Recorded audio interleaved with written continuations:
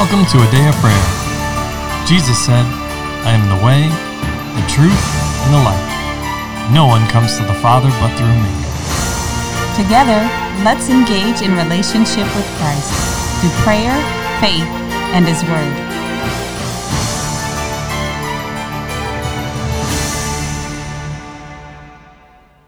Good morning, everybody. My name is Layla, and you're listening to A Day of Prayer's morning Bible study.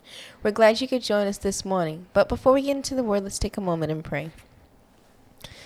God, we just thank you for who you are, Lord, and the work that you had done at Calvary, Lord, that you paid for our sins, God, that you took our place, Lord, and you redeemed us so that we could be reunited with you, Lord, as we were in the beginning, God. And we just thank you for that, Lord. And we declare you Lord over all, Lord, King of kings and Lord of lords, Lord. You are over all things and in things and through all things, Lord. And you have given us gifts according to your grace, Lord. And we just thank you for it today. We thank you for the blessings that you are pouring out on your partners, Lord, and those that are walking for you, God. And we just thank you for your goodness and your compassion and your love, Lord, and your gentleness towards us, God. In Jesus' name, amen. In Jesus' name, amen. Amen. Well, good morning and welcome, everybody. We are excited to have you with us. And we want to cue you in to, we're doing something a little different. We're switching it up as the Lord's led us. And so a slight departure from our normal study that we are doing right now in the Lord's house. And that is because upcoming is Passover and Resurrection Sunday, otherwise normally called Easter for many, right? And all things, we have to let the Lord lead.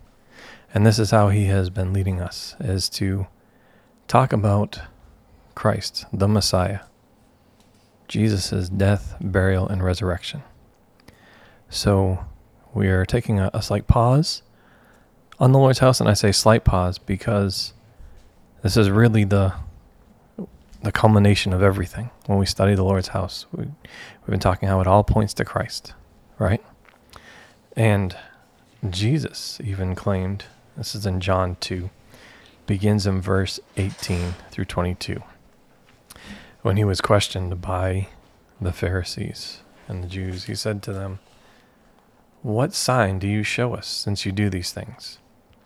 And Jesus answered and said to them, "Destroy this temple, and in 3 days I will raise it up." Then the Jews said, It has taken 46 years to build this temple, and you will raise it up in 3 days? But he was speaking of the temple of his body. Therefore, when he had risen from the dead, his disciples remembered that he had said this to them, and they believed the scripture and the word which Jesus had said. So that's why I say it's a slight departure, because we're talking about Christ so that we can understand. If the disciples that literally walked, talked, handled Christ in the flesh didn't understand or misunderstood things, right? Then it is imperative that we do our due diligence to, one, be led by him, and to allow his Holy Spirit to teach us so that we don't misunderstand, but we can rightly understand and rightly apply the word, his word, to our lives. Amen? Amen. Amen.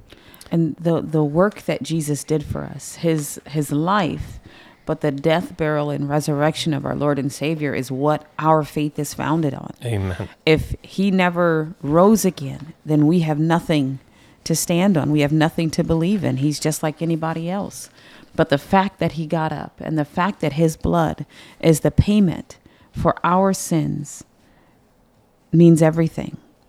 So as we partake in God's word and we focus and humble ourselves, but highlight what Christ did for us, let us see ourselves in our life coming from him and the work that he did for us on the cross, and that he is still interceding for us at the right hand of the Father. in heaven, Mm-hmm. alive and well. Amen.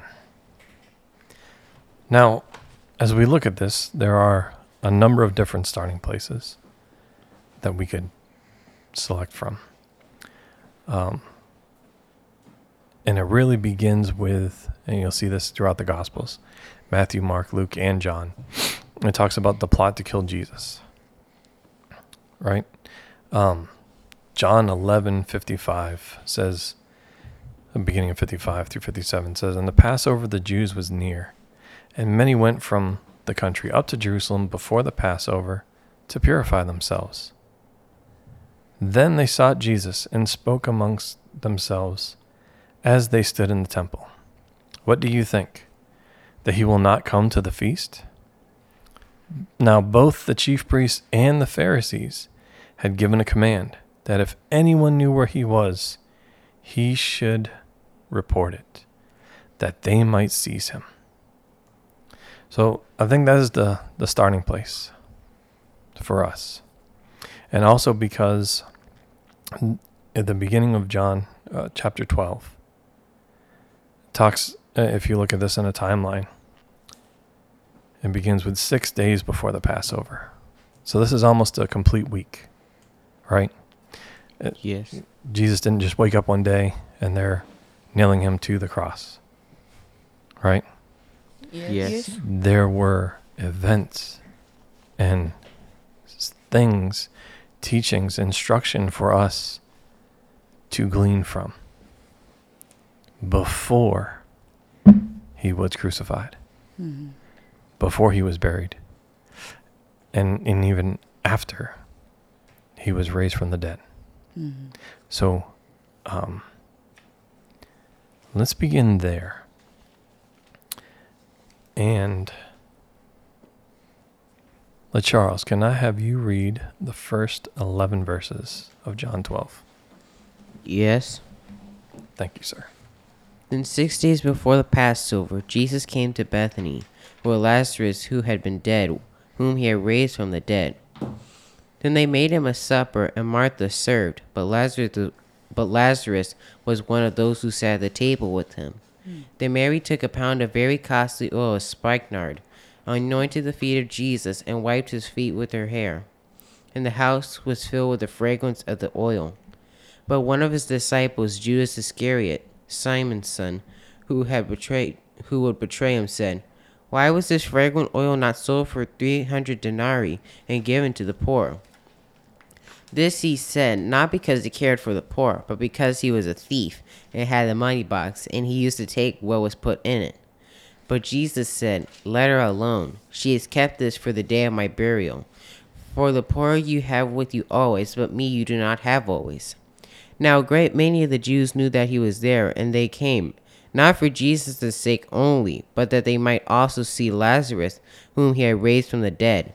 But the chief priests plotted to put Lazarus to death also, because on account of him many of the Jews went away and believed in Jesus. Amen. Amen. So I want to open it up to comments and discussion for each of, everyone that's here in person, of course, to have the opportunity to share what the Holy Spirit speaking and ministering to them, and then also to ask any questions that you have. And for the listeners and even those in the room, I will, just so everyone can keep track of where we're at, right? The starting points throughout the Gospels that we are looking at. As you know, we started in John 12, right? It also, in Luke, it began in chapter 22. In the Gospel of Mark, it begins in chapter 14.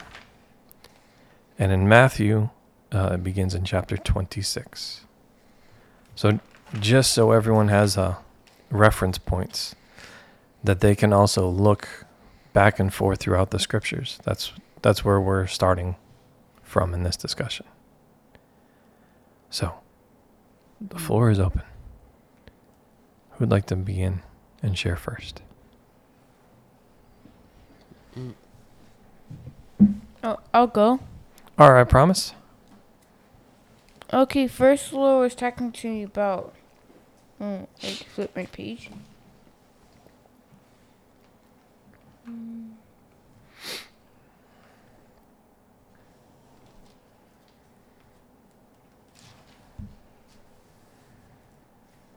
Are you looking for something? Yes. Do you need some time to find it? I found it. Okay, with verse 9 where it says, Now a great many of the Jews knew that he was there, and they came not for Jesus' sake only, but that they might also see Lazarus, whom he had risen from the dead. But the chief priests plotted to put Lazarus to death also, because on account of him many of the Jews went away and believed in Jesus. And the Lord was reminding me of how Jesus did stop the Jews from coming in, saying, No, you can't come. It's only for these certain people that Jesus lets everybody come and partake of him. And how whenever we see Jesus, that's how we should look at him. Mm-hmm. Can you repeat that? How should people look at him? Looking at him as he always invites you to come. Not saying certain groups of people can't come. Exactly. Where you have, I'll say, in this case, the Pharisees that were in opposition, right? Yes. And we just read that at the beginning of John, how they sought to have people inform them of where Jesus was. Well, clearly they knew, right? Yes. We just read that they clearly knew. But if you look at Luke 22, in verse 2, it says the chief priests and the scribes sought how they might kill him. And here's the reason why. They feared the people. Right? Yes. Yes. Okay. But then let's also look at another point here. Jesus wasn't the only one they were trying to kill. They also wanted to kill Lazarus. Let's consider that for a moment, because that's back in John chapter 8. Jesus goes and raises up Lazarus as the Father directed, right? Yes. Okay. So it wasn't just trying to destroy Jesus. It was trying to destroy any irrefutable evidence of the works that he had done from the Father and through the leading of the Holy Spirit. Trying to destroy any and all signs and wonders. And why? Because they believed. And there was proof. Because other people believed. Others believed, And absolutely. there was proof. The Pharisees did not believe. Exactly. They knew who he was and they understood clearly, because if they did not know, there would be no reason to be afraid of Jesus or to crucify him. And the people. But in all things, God was working his plan. Something that kind of, and I'm still listening to the Holy Spirit on this to understand, but you see the Pharisees who represent the people who should have known God the most, right? And should have Yes. easily and readily recognized from their heart Jesus, who he is, who he was, and they should have loved him, but they did not. And they wanted to protect their status quo, their life, their power, their stance, their viewpoint, their perspective, whatever it was, their elevation above the people. And Jesus was coming to change all that and take his place and be God. But the Lord made a connection for me with my heart, or the heart of the believer. When Jesus comes to go, hey, my love, and touch a place in us that's not in alignment, when he comes to sit on the throne concerning our finances or our marriage or our children or whatever it is that we think we've got it all together. But he says, I have a different perspective. Of course, his perspective is right. But when he comes to touch that, do we then turn and try to kill him, lash out at Jesus and resist him in that process when he comes to change us? Does that make sense? Absolutely. Do you guys understand what I'm saying? Like Yes. when Jesus comes to your heart and he goes, we need to talk about this, my love. And then we go, no, get away from me, Lord. And then we try to discredit or disprove what he's saying to us when he brings light. Are we doing that in our hearts? I know we look at the crucifixion of Jesus on the grand scale, and yes, he did physically, literally die. But every day when he comes and he speaks with us to change us, to develop us, to cultivate in us the life of God and his will for our lives, are we accepting him or are we rejecting him? Are we readily opening the door and allowing him to come in and loving the work and approving of the work that he's doing on the inside of us? Or do we seek to destroy that work because for some reason we're not ready, or some reason we don't like the way it feels, or some reason we don't trust God in that area, or whatever the thought is, or we've allowed the enemy to deceive us concerning the love that God has for us and the reason that he comes to us. That was just kind of a thought that I had. Amen. But we should let him in, because whatever he's doing, it is for his glory, but for our good. We always benefit from that, whatever he wants. Well, I don't think we should be surprised when that happens. I mean, this morning I was sharing with you guys some things I was disappointed about. But in the same time, I'm recognizing I have to bring that in alignment with what the Holy Spirit is telling me. Amen. And there's a part of me that has to accept it. I mean, our flesh, for me anyway, and I don't mean this in a negative way, it's just the reality of what it is my flesh is almost always in conflict with God's word and the Holy Spirit in me. There's a battle there that's raging. My flesh wants what it wants, and typically that's not in alignment with what the Holy Spirit wants from me. And I can't glorify God by satisfying the flesh. I glorify God by submitting to what the Holy Spirit is telling me and being obedient. I mean, that's what he said. He who loves me obeys me. Doesn't justify, doesn't hold fast to his crazy thinking, right? He surrenders and submits himself. To me, there's a part of this that, it shows how it can't be the things of God that the Pharisees are saying. Perfect love casts out fear. That's right. Right? Amen. They're operating, the Pharisees are operating in a place of fear. They're fear of loss, of power, of numbers, of control. It's really clear. And something I had not seen before this morning, but it's just kind of neat. It doesn't appear that they're, contrary to what the Pharisees and the Roman rulers tried to say about Christ's death and resurrection, Lazarus' resurrection from the dead isn't being disputed. Right. It's only being feared and wanting to squash it and get Lazarus out of the way because of it. So it seems like, at least as a way of saying it, it's not in dispute that Christ performed that miracle. In fact, they didn't dispute any of Christ's miracles, did they? They tried to dispute what power he used to get them. Absolutely. Yeah. But they did not dispute the miracles. Absolutely. And I love how you brought that point up, was about trying to get rid of Lazarus, but they couldn't dispute it. But what did Jesus say? He said, if this is how they treat the master, wouldn't they treat the servant in the same way? Or why should the servant expect different treatment? What they did to the master, they will absolutely do to the servant. And you see that here, even before he was crucified. They were trying to eliminate them both. But I also find this interesting. We talked about how the Pharisees, Sadducees, scribes, they feared the people, right? But interestingly enough, in Mark 14:2 and in Matthew 26:5, right? You see they're scheming, they're plotting, they're planning. Because they both say the same thing. Not during the feast.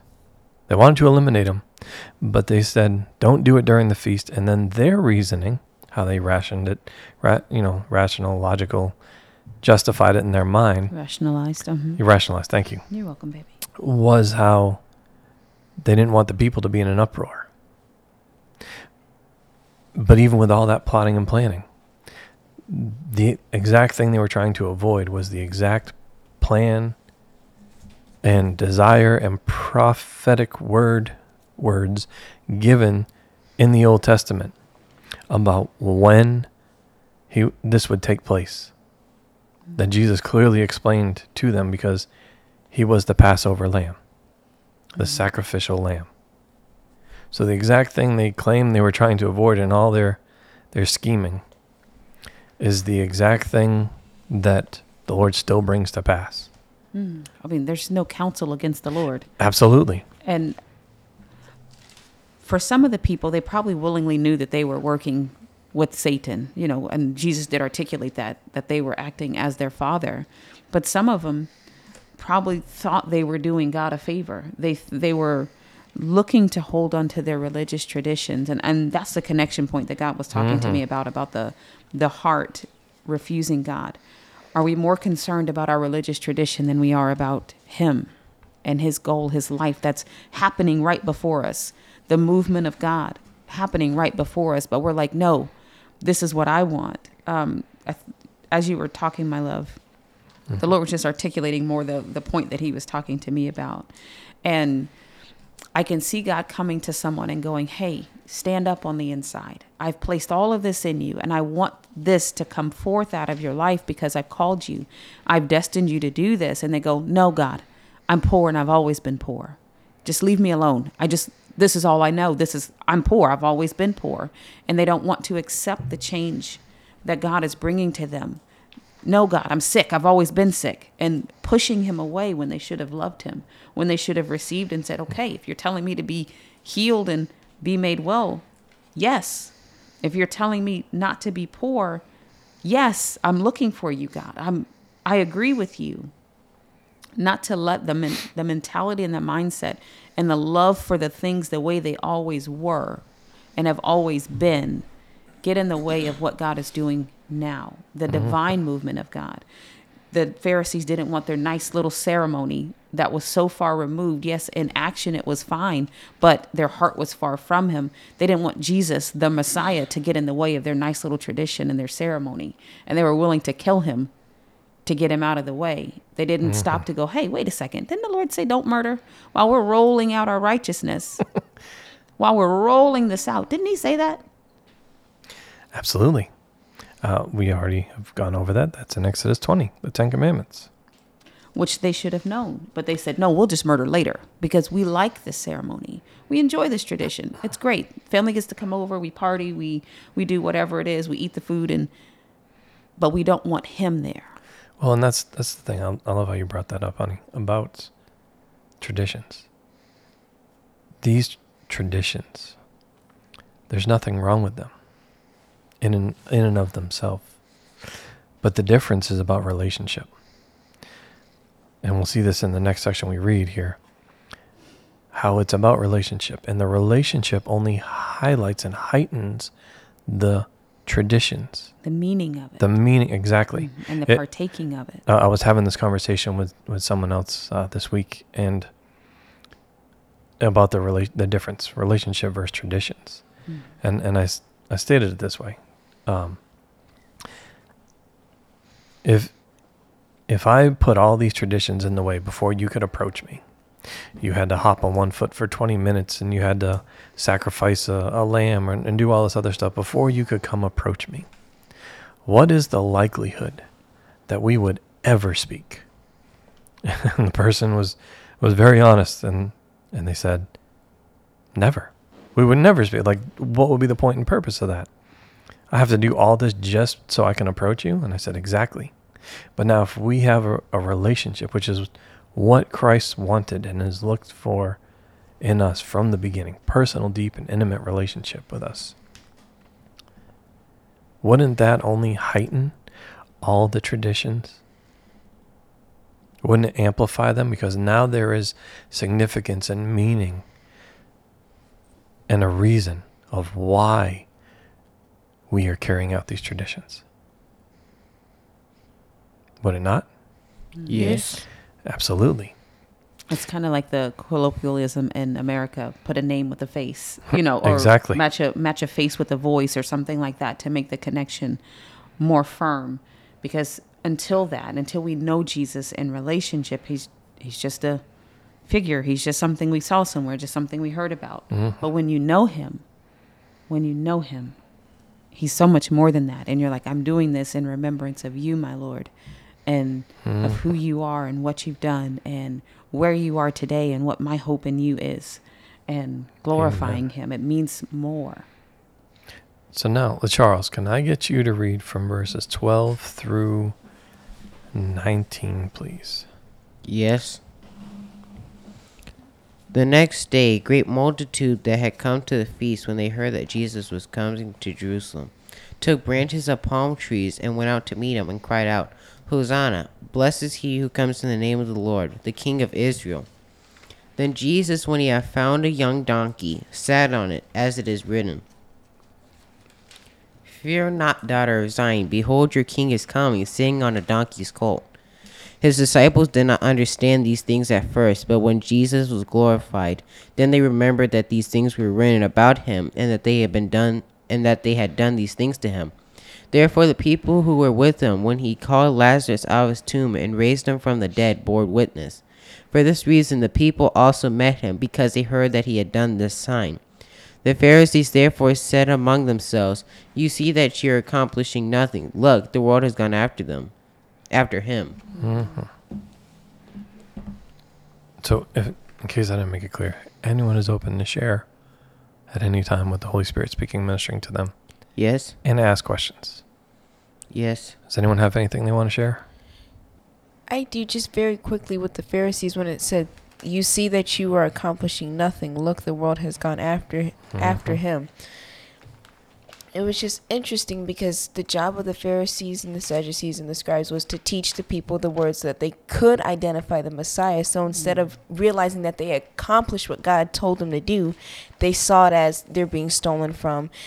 Jesus is coming to push them out of their place, which, no, he just verified it with all these signs and wonders. But instead of rejoicing together with him, they, like you said, Mommy, they try to cut him out and push him away and try to exalt themselves. And I just found it interesting that they said, you accomplished nothing. No, you didn't see the full, as in the Pharisees, they didn't see the full expanse of it because they're blinded by their own lusts and desires. But they did accomplish what God asked them to do. Teach the people so that they'd be able to recognize me when I come.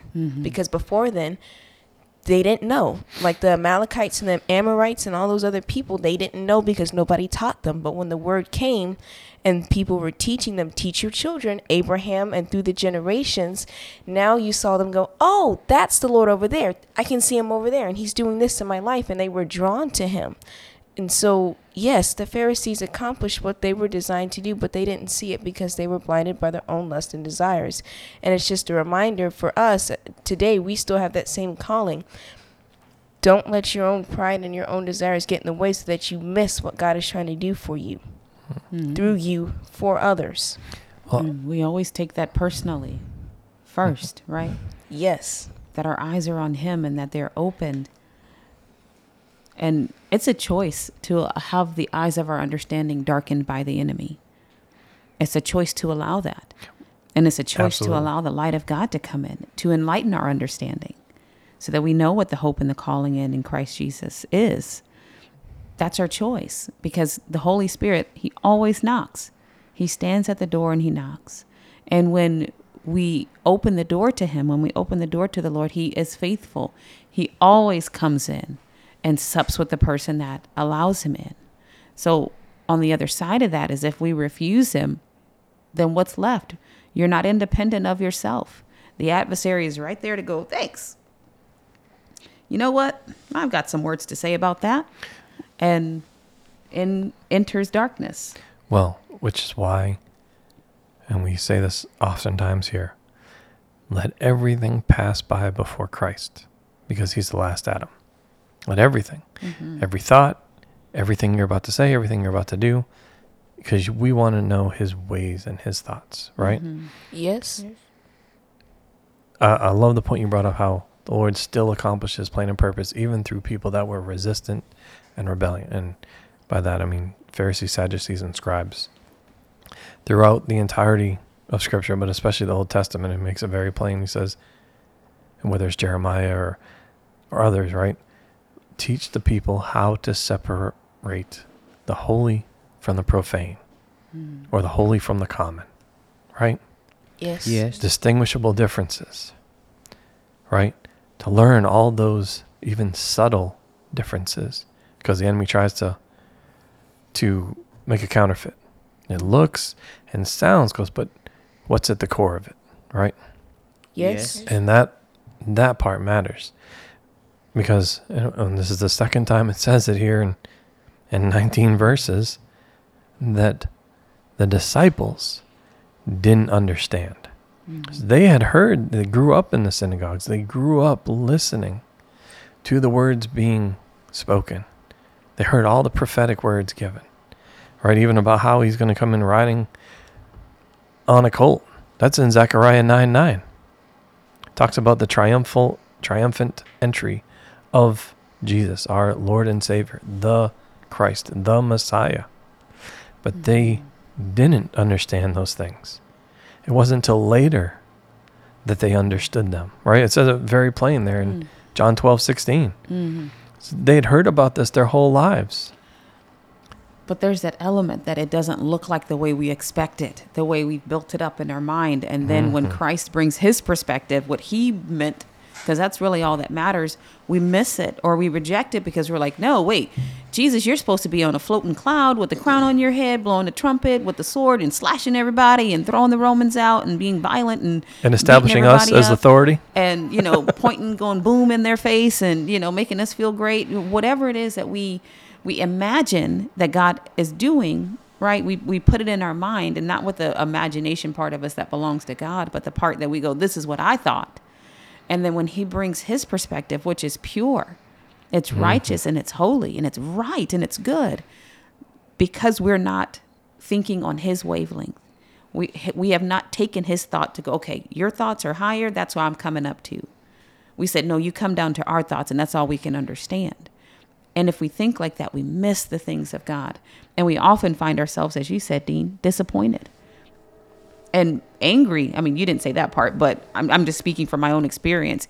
Anger, bitterness falls in suit. I mean, you can see the Pharisees. They were angry with Jesus when they should have loved him. They should have adored him.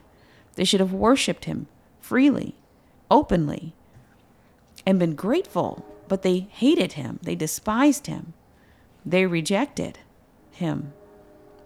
And we've all done it on some point. It wasn't just because they happened to be standing there. My sin stabbed Jesus in the back and whipped him and, poked his side and all of that. Proverbial side stabbed him in the back. But my sin caused his beard to be torn out. My sin caused the lashes on his back. My sin was why he was on the cross. It was my sin. I can take accountability for that. And I thank God for his graciousness. But in this, see yourself and then reposition yourself. All have fallen short. All have sinned and fallen short of the glory of God. So we're not condemning them, but also as we look at it, where are we? I'm concerned. I mean, we have children, so I'm concerned about your well-being. But first, I'm concerned about what's my position, because I can't help you if I'm misguided. I can help you be misguided if I'm misguided. And then we all end up in the pit. But that's not what I desire. That's not what God desires. So let me align myself first, and then I can help you go where you need to go. Amen. Well, there's a lot there. So let's pause for today. And I just want to encourage listeners, if you have questions about anything we've discussed or are going to continue to discuss, then I would, ask you to reach out. We'd love to connect with you, love to hear from you. You can do that on our website at adayofprayer.org, or you can email us. And I'll say have a new email address that you can contact us at, which is ministry@adayofprayer.org. Okay? We'd love to hear from you, love to discuss the word with you. And if you've been blessed by anything here, I ask that you would like the episode, subscribe on any number of our platforms, and share it with someone else so they too can be blessed, so they too can grow, develop, mature, both spiritually as well as naturally in the things of the Lord. Amen? Amen. So can I get a volunteer to close out in prayer, please? I will. All right, sir. Lord, I just thank you for today, and just thank you for just giving us the opportunity to repent and just revealing to us your revelation. Lord, I also just thank you for just making us we're your children, Lord. In the name of Jesus, amen. In Jesus' name, amen. And amen. We love you. God bless you. And have a wonderful day. We hope you've enjoyed listening to a Day of Prayers morning Bible study. This year, Pastor John and I are believing for 1,000 new partners to believe God with us and join in the work of the ministry. God is doing great things through a day of prayer, and we want you to be a part. If the Lord has placed on your heart to partner with us, please contact us online at adayofprayer.org. Click on the menu and select partner. Complete the form, and we'd love to hear from you. Thank you again. God bless you. Have a wonderful day.